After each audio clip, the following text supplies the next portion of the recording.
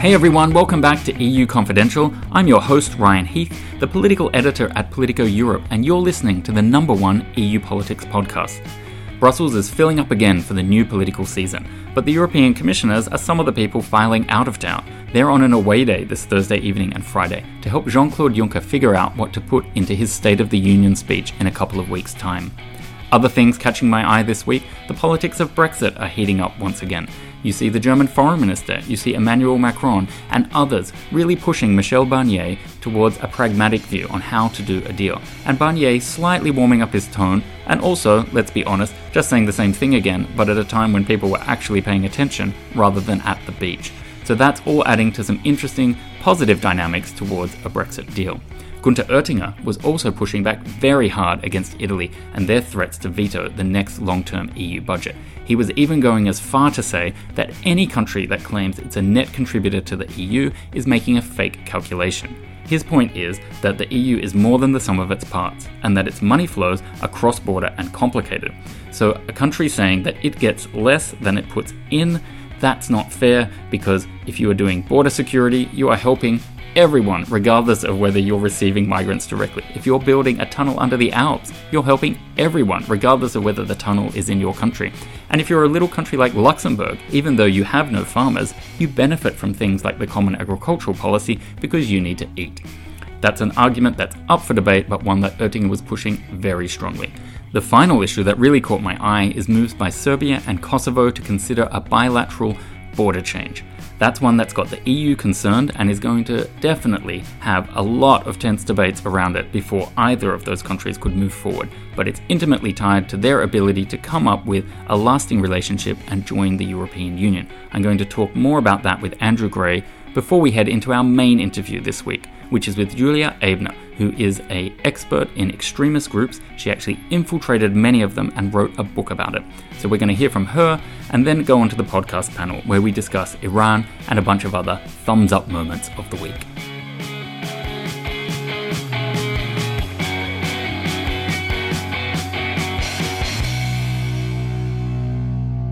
I've been up the mountain in Outback, Austria for a festival of ideas that's been taking place every summer since 1947, I think. So it's a really interesting gathering of young students, people who want to be involved in politics, in foreign policy, in other big discussions, with the people who are actually leaders, whether they are presidents, former advisors, people who've been ambassadors. Like, it's a real mix of generations up there. And one of the issues that really flared up, that caused a lot of discussion, was what to do about the relationship between Serbia and Kosovo. So joining me to discuss that is our resident Balkan expert and podcast producer, Andrew Gray. Welcome. Hi there, Ryan. Now, maybe we should set the scene a little bit for people who aren't familiar with this issue. Serbia and Kosovo are neighbours. They're both multi-ethnic populations. They both want to join the EU, and they don't have a final settlement about what their relationship and borders are going to be. And we've also got the problem that Kosovo isn't recognised as an independent state by 5 EU countries. And that has been obviously a source of great tension. It's obviously of interest to all the neighbours in the Balkans as well as the EU. And we saw 4 presidents on stage debating that issue, Andrew. And one of the things that came up was an idea from the presidents of Serbia and Kosovo that they might do a border swap, that they might make their populations less multi-ethnic. Can you tell us a little bit about how that went down and what your reaction was to it? Yeah, I was just thinking when you were talking about, there is a lot of history and people would even disagree about how far back you go. You can literally go back centuries for this. I mean, just the brief backstory is that Kosovo was a province of Serbia under the old communist Yugoslav system. There was widespread repression of the ethnic Albanian majority of Kosovo under Slobodan Milosevic, the Serbian leader. Tension built and built, broke out into a war, 1998-1999. That ended with NATO intervening on the side of the ethnic Albanians. Basically, Serb control of Kosovo ended at that point. It was put under an international administration. UN and NATO basically ran the place with local leaders involved. And then in 2008, Kosovo declared independence, and that declaration has been recognised by I think more than 100 countries now, but as you say, there are some important names missing from that list. Russia, which is a traditional ally of Serbia, is one of them. There are 5 EU countries that don't recognise Kosovo. So they're kind of stuck in this limbo. And the EU has told them both that if they want to join the European Union, they have to sort this out. So the big thing, as you say, recently has been the talk about border change, and that has long been considered a taboo by the international community.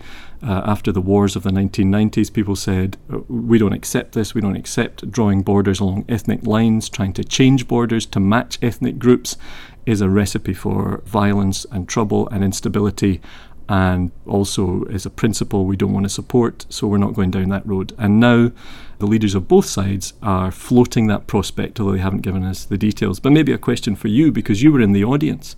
How did you experience it as someone who knows, a fair bit about this issue but hasn't been immersed into it? And what was the atmosphere like on the stage and in the audience?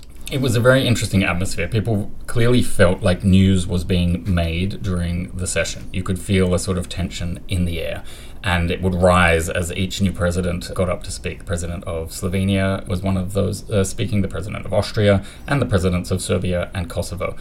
It sort of felt as though they were making a legitimate contribution to the discussion. If the EU set them the task of settle this issue, then why shouldn't they come up with their own innovative solution?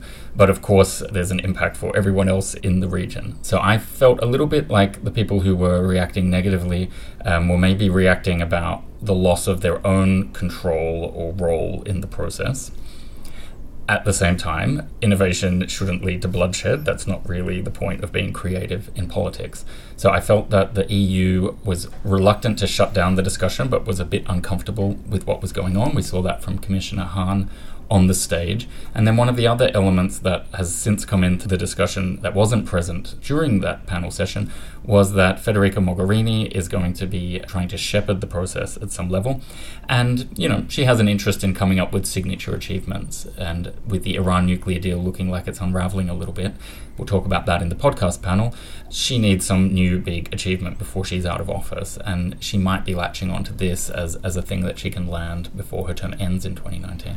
Right, I think there's a legacy issue here for everyone, right? Time is short. As we know in Brussels, increasingly the talk is, soon there will be European Parliament elections, soon there will be a new commission, soon, they will need to appoint or reappoint the High Representative for Foreign Policy.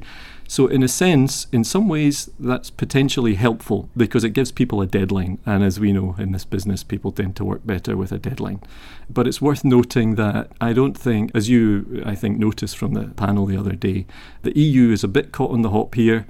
As you say, they don't want to shut the discussion down if these two leaders want to explore it. But it's certainly among certain EU members, I think Germany has been the most vocal so far, very wary about going down this route for the possible knock-on repercussions. And how Bosnia, fair first is of all. that, I wonder? Because you have a situation where the Balkans is clearly treated as this problem child, as the proverbial powder keg that can just explode at any moment. And if they're ever to be proper members of the EU or have a long-term stable future, they obviously have to behave and be seen in some other light. If you are permanently treated as a problem child, you can't really be a full and functioning member of the EU. So I wonder, is this based on realism or is it based on some kind of condescension that's long been baked into views of the region? Right, it's really hard to know with this one because there are a lot of, old Balkan hands, people who remember the wars of the 90s very well, were, involved in a lot of cases in mediation or in the early efforts to establish stability after the Bosnian War in particular, people like Paddy Ashdown, who are very strongly against this idea. And so on the one hand, you can say, well, these are people who really know the region, know the people, and so they should have a pretty good idea of, what the reaction is likely to be. And of course, then there's another point of view that said, but actually what we need are people, some fresh thinking, some outsiders, people who are not instantly imposing a template from decades ago onto a discussion that's taking place now. And I guess we will see in the fullness of time who's right about this. But just briefly on Bosnia, I think the worry is that you do have a Serb republic there. It's called Republika Srpska. It's a multi-ethnic region, but the name implies a Serb character, and it came about as a result of the war between 92 and 95. And the leadership of the Republika Srpska never misses a chance to basically threaten to succeed, to try and imply that really Bosnia as a country isn't really much of a country. And it's one of these things where Commissioner Hahn was saying, well, if you can reassure us that this agreement really is tailor-made and applies only to the two of you, then perhaps it's okay. But, you cannot control how other people choose to interpret an agreement, even if you're insisting that it only applies to these two. Indeed. Well, next stop in this journey is going to be September 7, when Federica Mogherini convenes the presidents of Serbia and Kosovo here in Brussels, I believe, so we will keep you up to date with developments.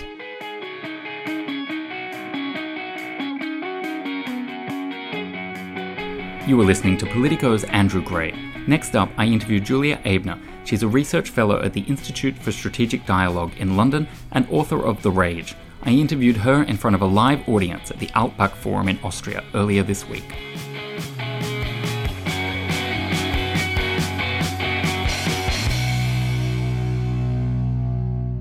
I wanted to start with the big picture first and foremost, and then maybe move into a little bit of your personal experiences working with extremist groups and what you've observed there, and then move it into some specifics. Like you were saying that the goal of people at the extremes of the political spectrum, they want dramatic societal change. And that terrorism is just one of the strategies they use to achieve that change. And then one quote really stood out for me. And the quote was, what we should be most concerned about is not the hacking of infrastructure, but the hacking of our minds. I was wondering, could you elaborate a little bit? Yeah, exactly. So I think terrorism is just one strategy, and in general, violence is just one out of many strategies. And I think ultimately what is a lot more dangerous are the manipulative attempts of doing almost like an information warfare or launching a psychological warfare against the establishment or against all of their political opponents and against the people who still believe in the values that are represented by the establishment in a way.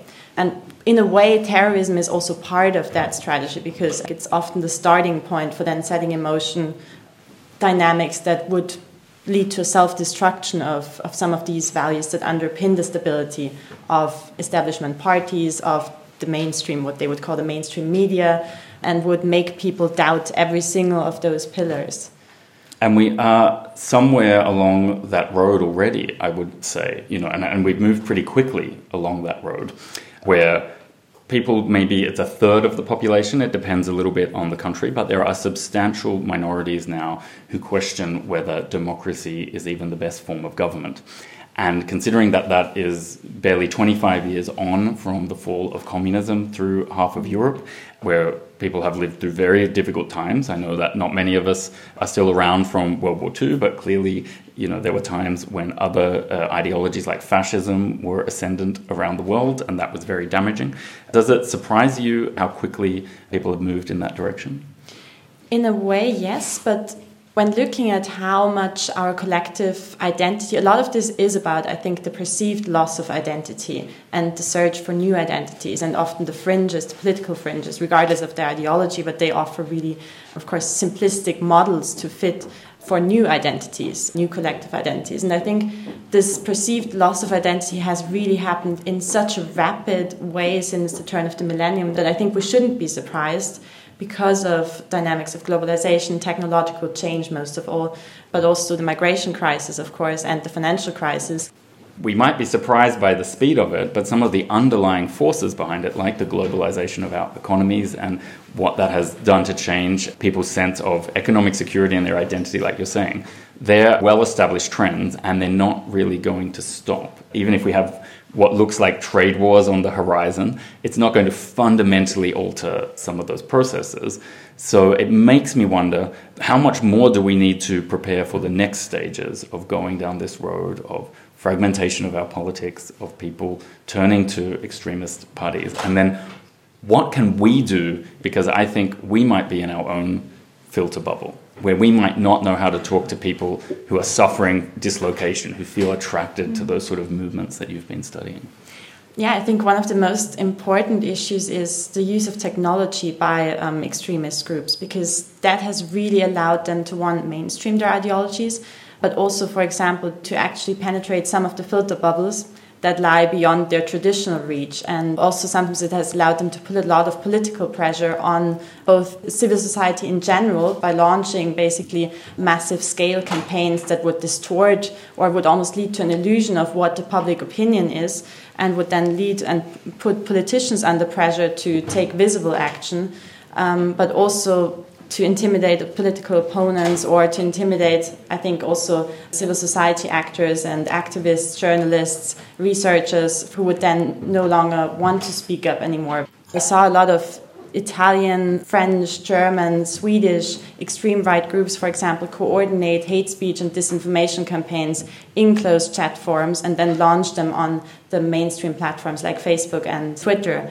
And I think that is one of the main issues that we're confronted with right now, is that we need to, as civil society actually also, we need to step up against this and I think counter some of these communications efforts that where we see that the fringes are a lot more active, proactive in their communications. And now we've seen the European Commission, but not only the European Commission, but they've started to move more into really pushing in a voluntary sense, but with a very strong push. You know, it's not yet the threat of regulation or laws in particular, but they're really working more now with the big technology platforms to get people to take down terrorist-related content within 24 hours. There's more cooperation than there used to be. Do you think that's a sufficient approach, or do you think ultimately we're going to have to move to much stricter regulation, or almost like putting a tax on these companies where we just say the cost of your license to operate is that you have to employ armies of people to take this stuff down? I think it's an important starting point. I think, of course, removal of harmful contents, but also radicalizing contents or calls to violence is important, but it can only be part of the strategy. Because any law-based approach will not help to tackle the problem in the long run. Because there are always ways. Exactly. And extremists always find ways to circumvent legislation. And in fact, the NetzDG, the German legislation for the removal of contents within Facebook and all tech companies with more than 2 million users, has also had some negative consequences in terms of it has led to the removal of, for example, satire posts, or there's always, of course, a challenge that comes with that, because other countries, also, for example, China, might actually want them to introduce similar legislations that would act almost as a pretext for them to introduce even harsher, or justify their censorship. So I think there's always a problem with removal policies, and in the long run, it's much more important to strengthen civil society resilience to those and to raise awareness and to help and enhance the efforts that come to counter some of these efforts. Maybe now if we can talk a little bit about your experiences joining, watching, participating in some of these networks. Tell us a little bit about how you came to get involved in it, or how do you join a WhatsApp group that is full of people who are radicalizing or are radicalized? Because it just struck me as a really fascinating, brave choice to take for someone who's at the start of their career. To be honest, there were various different ways into the different groups, because I joined a variety of groups, both on the Islamist and on the far-right side of the spectrum. For the Islamist extremist side, it was relatively easy because I've previously worked for a think tank that was founded by former Islamist extremists. One of them also knew, for example, Osama bin Laden pre-9/11, but they had de-radicalized, but they still knew how these networks functioned and in a way had better access to some of these groups, or could tell me more about it. But then also, of course, online it's always easier than offline. So I joined both some of these groups offline and went to events, but also by building up online identities, both as someone who would possibly sympathize with ISIS, who would be a credible recruitee for ISIS, or as a possible recruitee for far-right extremist networks. And for example, I spent some time undercover with Generation Identity, but also with the English Defence League in the UK, which are two completely separate organizations. But what's interesting about now we're seeing actually some collaboration between the two is that that's representative of also the trends that we're seeing overall, an attempt of the far right, regardless of their ideological leanings or the specifics of their ideologies or the specifics of their strategies, we're seeing an attempt of them to cooperate across borders, across ideologies, and really trying to maximize their impact in a way by going beyond any ideological differences or geographic distances. For some of the groups, it was fairly easy. For some of the groups, you just have to find online, at least you just have to find the right links.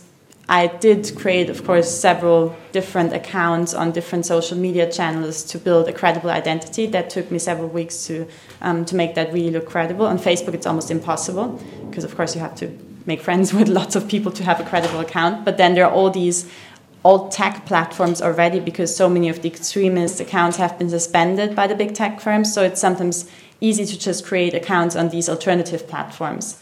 But then some of the neo-Nazi groups that I was recruited into online, they had quite rigorous application recruitment processes. So for example, for one of them, I would have to submit a time-stamped wrist picture to prove that I'm white, or a genetic test to prove my ancestry.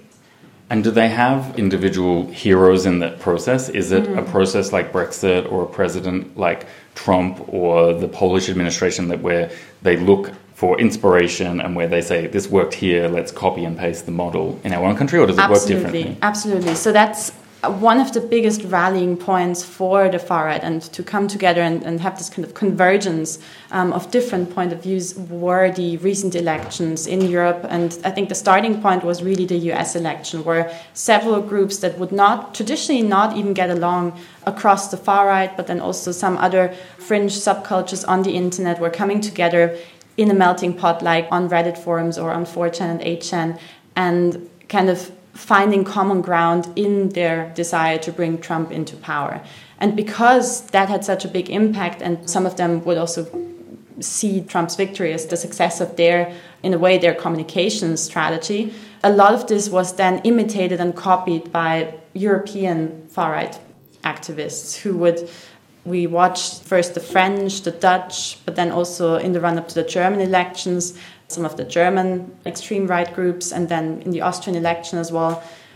And in Italy, now most recently, we're seeing the same happening in Sweden, also in the run-up to the Bavarian election. And it's quite interesting because they would always copy the playbook that the alt-right used originally in the US. So now, because they believe in the value of, for example, mimetic warfare, or they're even using some of the vocabulary that was used by... So mimetic warfare, that's a new type of warfare based on memes. Ugly memes online. Okay. Exactly, right. Yeah. Fascinating. Well, speaking of the alt-right, that makes me wonder about Steve Bannon and his promises to disrupt right-wing European politics via the movement. Mm-hmm. And as a journalist, I'm very skeptical of that. Something about me thinks that if a man could get into the White House, you shouldn't underestimate him or his efforts. But when you look at the sort of indicators that would raise a red flag for a journalist that something is happening, he hasn't really been able to recruit people yet to work in any structure in Brussels. There are very poor campaign finance laws in Europe, so it's hard to get a picture, but we don't see any massive donations or anything like that getting the ball rolling. And we see a history of the extreme right being unable to unite. So a lot of us will sit in our newsroom and we don't quite roll our eyes, but we sort of say, show us the proof. You know, this guy probably can't get things going in time for the 2019 European elections. But maybe it's a different picture when you go into Italian chat groups or Swedish election organizing events. Do you see any indications that he might be able to get something going in Europe and that it could be a threat to centrist politics, to the European Union in 2019?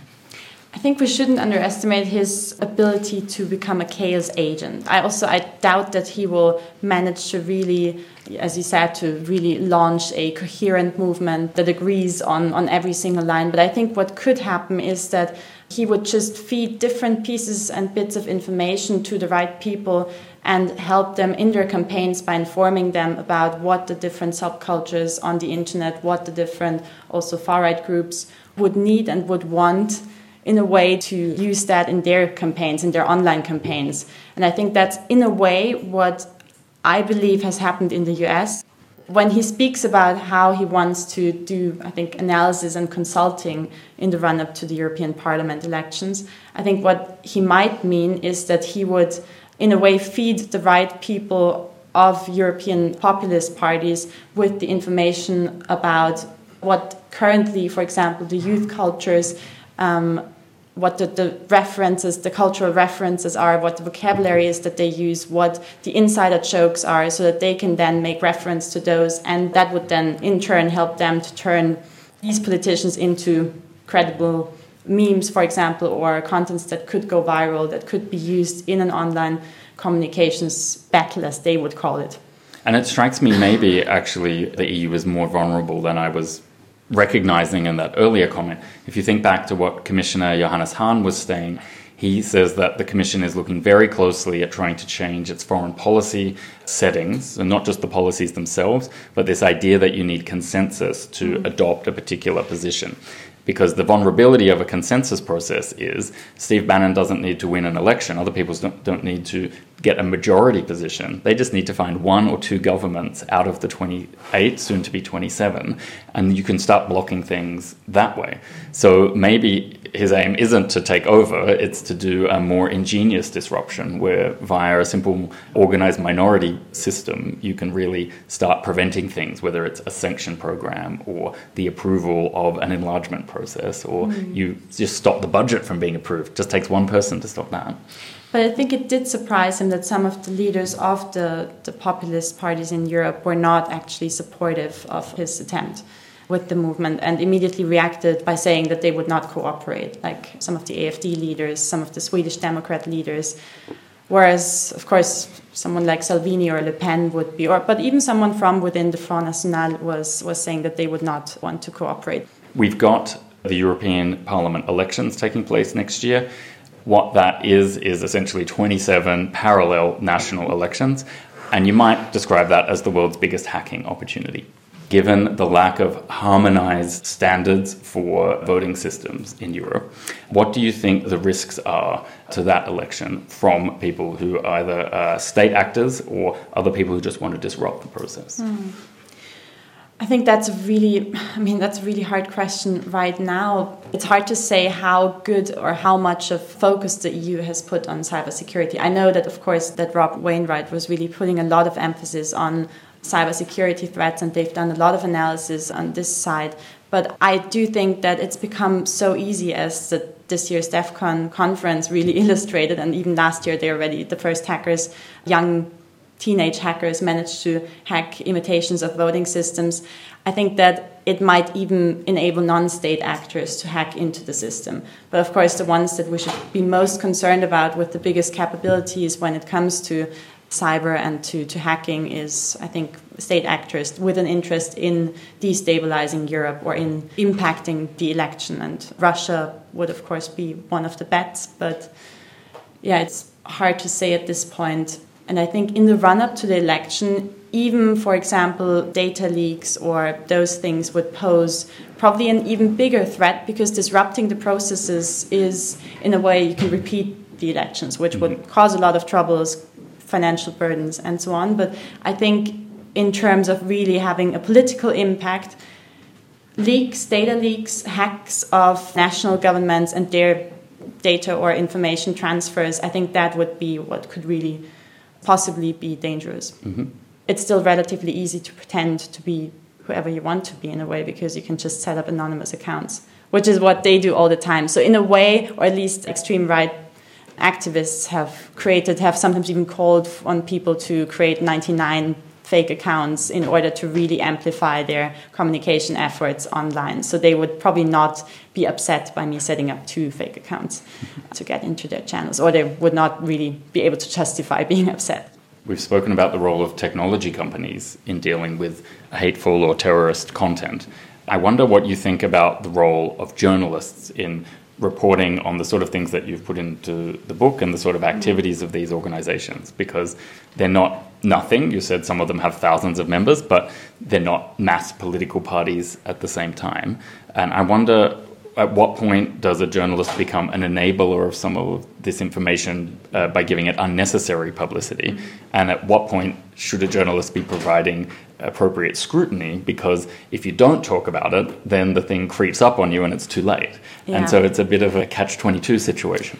It's a really difficult dilemma, and I don't envy journalists nowadays, because I think it's such a difficult job to get the balance right of reporting on fringe groups or not. There's a really interesting piece of research produced by the Data and Society Research Institute in New York, and they were talking about a tipping point. It's called the oxygen of amplification, and they talk about exactly this dilemma that journalists and reporters are faced with. Looking back at how the media dealt with far-right trolls in the run-up to the US election, and how they gave them a platform in a way, or in a way helped them to mainstream their views by reporting them. There's also a big generational divide, with some of the journalists coming from an older generation not even knowing exactly what trolls are, and then reporting in a very... Maybe that's the dividing line. When you are reporting through scrutiny or skepticism, that's very different to putting Donald Trump live on your cable channel and saying, hey, here he is for 10 minutes doing something crazy in an airport hangar. This is something that also I think a lot of the journalists have learned from the ISIS propaganda and from the way that they would deal with ISIS, because often in the beginning the propaganda materials that were actually produced and designed to get the media's attention, to be sensationalized, and that was the whole point of the ISIS propaganda wing in a way, to make it as sensationalist, as digestible for the media as possible, or not really digestible because it's obviously terrible pictures, but to really get it out there. And I think in the beginning a lot of what happened was just, for example, Fox News still has the unedited video, the whole footage of the Jordanian pilot burning in that cage on their website. It can still be accessed, which is terrible because it doesn't have any commentary. It's a terrible video.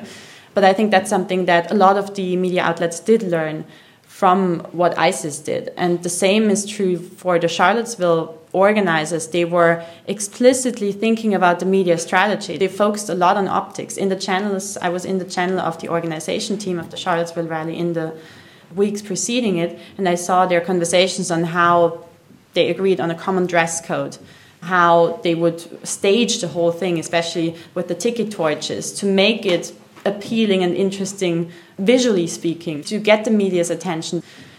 And so this piece of research by Data and Society Research Foundation talks about a tipping point of where once they have reached a large enough audience online, just by doing viral campaigns, it's necessary to report on them and to critically report on them. Because I do really, and I genuinely believe that it is important to speak to people that we disagree with, and even people on the very fringes. And I also want to say that I met some people that had legitimate grievances, and not all of the people that I met within extremist movements were extreme in the same sense. I think some of them were there for political, for ideological reasons, but some of them were also just clearly motivated by other things and were just part of course, the group dynamics, but in a way were torn between. I think some of them were even thinking about leaving, but had their whole social network and environment, or all of their friends, sometimes even their family, in those movements. So, yeah, I just tried to put myself into their shoes, I think.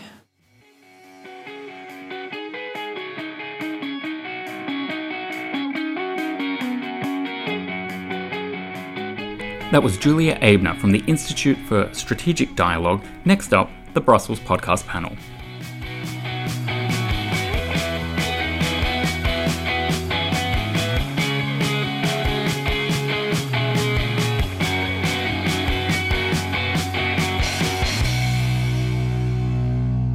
Well, now it's time to welcome back the Brussels Brains Trust. Hello, Lena Abarus. Hi, Ryan. Hi, Alva. And hello, Alva Finn. Hi, guys. I think we have a very big topic to mull over to begin with, that being Iran, Europe's relationship with the regime there, and how that regime is behaving, not only this week, but we've got some cases in the news that bring into focus the perils of getting close to Iran, let's say. So we have the case of the potential execution, or the scheduled execution, of Rahim Hossein Panahi. He's been getting a lot of attention on social media, a lot of people arguing that it's time for Western countries and Western people to stand up, not just to be sorry if the execution goes ahead afterwards. We've obviously also had the very well publicized case of Nazanin Zaghari, the British woman who is currently imprisoned, who Boris Johnson made his big mistake over in trying to negotiate her release, and the pressure has clearly been coming on from the United States for companies, anyone that wants to do business with the United States, to get out of Iran. So we have seen airlines, we have seen car makers starting to withdraw, which is absolutely not what the European Union wanted. They were desperate for this Iran nuclear deal to stick. It seems to be coming apart, but in trying to make that deal stick, they now look a little bit vulnerable, let's say, stuck next to a regime that is pursuing capital punishment, which is something that the EU says it's adamantly against. Has the EU made a misstep, and are they going to have to give up on this Iran deal? I don't think they will give up on the Iran deal. I think maybe Iran will give up on the deal. Now, Iran believes and is acting as the more, let's say, powerful partner of this deal. And few months ago, and we have talked about it in the podcast, there has been some manifestations in Iran, and the average citizen in Iran was going in the street saying, okay, what are the fruits of this deal? So now there's a situation where no one is benefiting, neither the big multinationals. The first company that went in there and signed the deal was Total, and it is one of the first companies that they will phase out their operations by the end of this year, and it's like a slippery slope. So most of the great PR and great, let's say, attractive packages that the deal came for the European private sector is fading. Well, I'm going to come back to the kind of human rights things that we were talking about, those two cases. It's my view that those are separate. Just as recently as June, the EAS released a statement about an execution in Iran. I will hope that this doesn't change the way that they speak out against some human rights violations in Iran. I imagine there are démarches going out about one of the cases that we were talking about Rahman. Now that's a phrase for a diplomatic complaint. Yes, exactly. Or not even a complaint, but sometimes actually the EU often sends out démarches about the use of the death penalty, which is at the core of its foreign policy on human rights. It even sends them to the US. So if it does happen, I imagine that But what is it? What's the point of that, apart from making yourself feel better? Well, actually, sometimes it works. And they often do it, for example, Indonesia, Thailand, people who execute, for example, European citizens. They send out démarches around that. And you would imagine that for Iran, if they receive a démarche in a very sensitive political environment, which is also including the deal, you would imagine that they would think twice about it. We know that Iran isn't treating its citizens any better than it was before the Iran deal was happening. But is there a point to keeping the Iran deal then? What I'm trying to figure out is there a strategic point because it empowers moderates in Iran versus hardliners who would want to, potentially really bomb countries like Israel, or no one's really advocating the benefits of the deal here? Well, the core of the deal is about nuclear weapons, and I think that is always going to be the core. If they are shown to continue to be doing their nuclear program, that is when the bottom, I think, will fall out. But anyway, as Lena has been saying about the business end of things, that's the carrot, and if you don't have the carrot, are the Iranians going to keep to it? I don't know. The EU considers itself a human rights superpower. I think that was my observation about where it finds itself now with Iran. Is it okay that it's off striking deals, nuclear or otherwise, with a country like Iran that doesn't respect a lot of basic human rights, when even a country like Australia has to sign up to human rights commitments to do a trade deal with the EU? Isn't this the EU being tough on one field but then turning a blind eye on another? I think this is really one of the discrepancies that sometimes the EU shows in many aspects and in many sectors. You cannot pick and choose. It's not oranges or apples. They all have to be apples. If we are talking about human rights as an international issue, nuclear deals are extremely big, dangerous thing. And I don't underestimate the trade, but I think they should just apply what they do with the other countries. But actually, recently, the EU actually extended sanctions, human rights sanctions. They were doing it at the beginning of the year to try and keep Trump into the deal. So it's not like they can't speak out against Iran. Like, the Iran nuclear deal is not a trade deal. A human rights issue is a human rights issue, whether it's deal or a nuclear. Yes, but they also have separate human rights sanctions that they can Okay, here's one final question. I'd love to know from each of you how much the EU should risk the Iran deal by putting on more pressure or more sanctions in relation to human rights abuses? Yeah, I think that basically if they are not getting what they want from Iran, and also because the Iranians know that the US have already pulled out, I think they still need to keep the pressure on. I think they have to keep the deal, they have to enhance the deal, and they have to work with the Iranians for a better deal for the whole region and for the whole world. The region cannot afford another war and another confrontation. Indeed, but if enhancing the deal, which means putting more human rights pressure on Iran, causes the deal to fall apart, when is too much pressure? In human rights and respecting the citizens, I think there's never enough. From my part of the world, we still have a long way to work on that. Not only Iran, but many other neighboring countries as well. Well, next stop will be the United Nations General Assembly in New York in the third week of September. We can probably expect to see some more action from Federica Mogherini's corner, from the Iranians themselves, never afraid to put on a show at the General Assembly down there on the East River. And of course, Donald Trump is not going to miss an opportunity, nor is Benjamin Netanyahu going to stay shy in his corner. So you can bet we'll talk about this again on the podcast. I think it's time to move on to a thumbs up, not necessarily a lighter topic, because it involves the sad death of Jo Cox, the British MP who was assassinated back in 2016, just before the Brexit referendum. But the city of Brussels has decided to name a square after her in a very prominent location in the downtown. So definitely getting a thumbs up from me. Yeah, it definitely gets a thumbs up from me. I think it was one of the most shocking events around Brexit, apart from the actual referendum result itself. She was out, doing her thing for Europe. She was going out and talking to her constituents about Europe and was, murdered doing that. And I think it's a beautiful thing for the city of Brussels to recognise her in this way, because it was something that I think really impacted me personally. I felt very, very, very sad when I heard about it. That's we think about politicians sometimes as being sly or sneaky or an elite or whatever, but she was out there doing her thing, and she worked for several NGOs and always including here in Brussels. That's part of the reason why people felt so connected to her here. Yeah, so she spent her life in dedication to other people, and that happened to her. So I think if she went out to bat for the EU, she should be acknowledged in the city, the home of Europe. I think it's a double thumbs up. One, for choosing her and choosing to commemorate her legacy in Brussels, in a city she served. And the second thing is the city of Brussels is naming more streets with women names. So yeah, well done, Brussels. And one final little thumbs up from me is I've been in Altbach, an Austrian town up in the mountains for their annual Ideas Forum, and I was going for a walk on Monday morning and I came across this cute little thing called an insect hotel, and I'd never come across something like that before, but it was basically a wall of bricks and other little constructions that were designed to be a welcoming home for insects. And I thought, how green, how cute. I'm glad that this little town up in the mountains is doing something like that. My mum has one. What? She bought it in Lidl. So you guys can go out and buy your own. Where have I been? Your own shopping in my elite supermarkets, ignoring the insect people. I also used to work in Mundo B, which is a working space for NGOs, a lot of environmental ones, and they had one outside.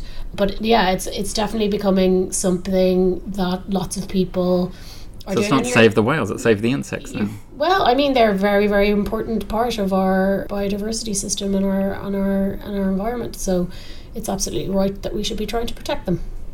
Here's a call for the city of Brussels and Belgium to be inspired by the Austrians in this regard and have more insect hotels. Why not? Absolutely. Well, some hotels are infested with something like insects in Brussels. That's all we've got time for on this episode of EU Confidential. Thank you so much for joining us. Lena, Alva, it was a pleasure being with you. Likewise. We're going to have to silence all this laughing before we anger too many people listening. As always, podcasting is a team effort. Thanks to Andrew Gray, Wei Dong Lin, and of course, if you want to register and join our community, please do politico.eu/registration. You'll get that podcast every single week straight to your inbox and invitations to any podcast related events.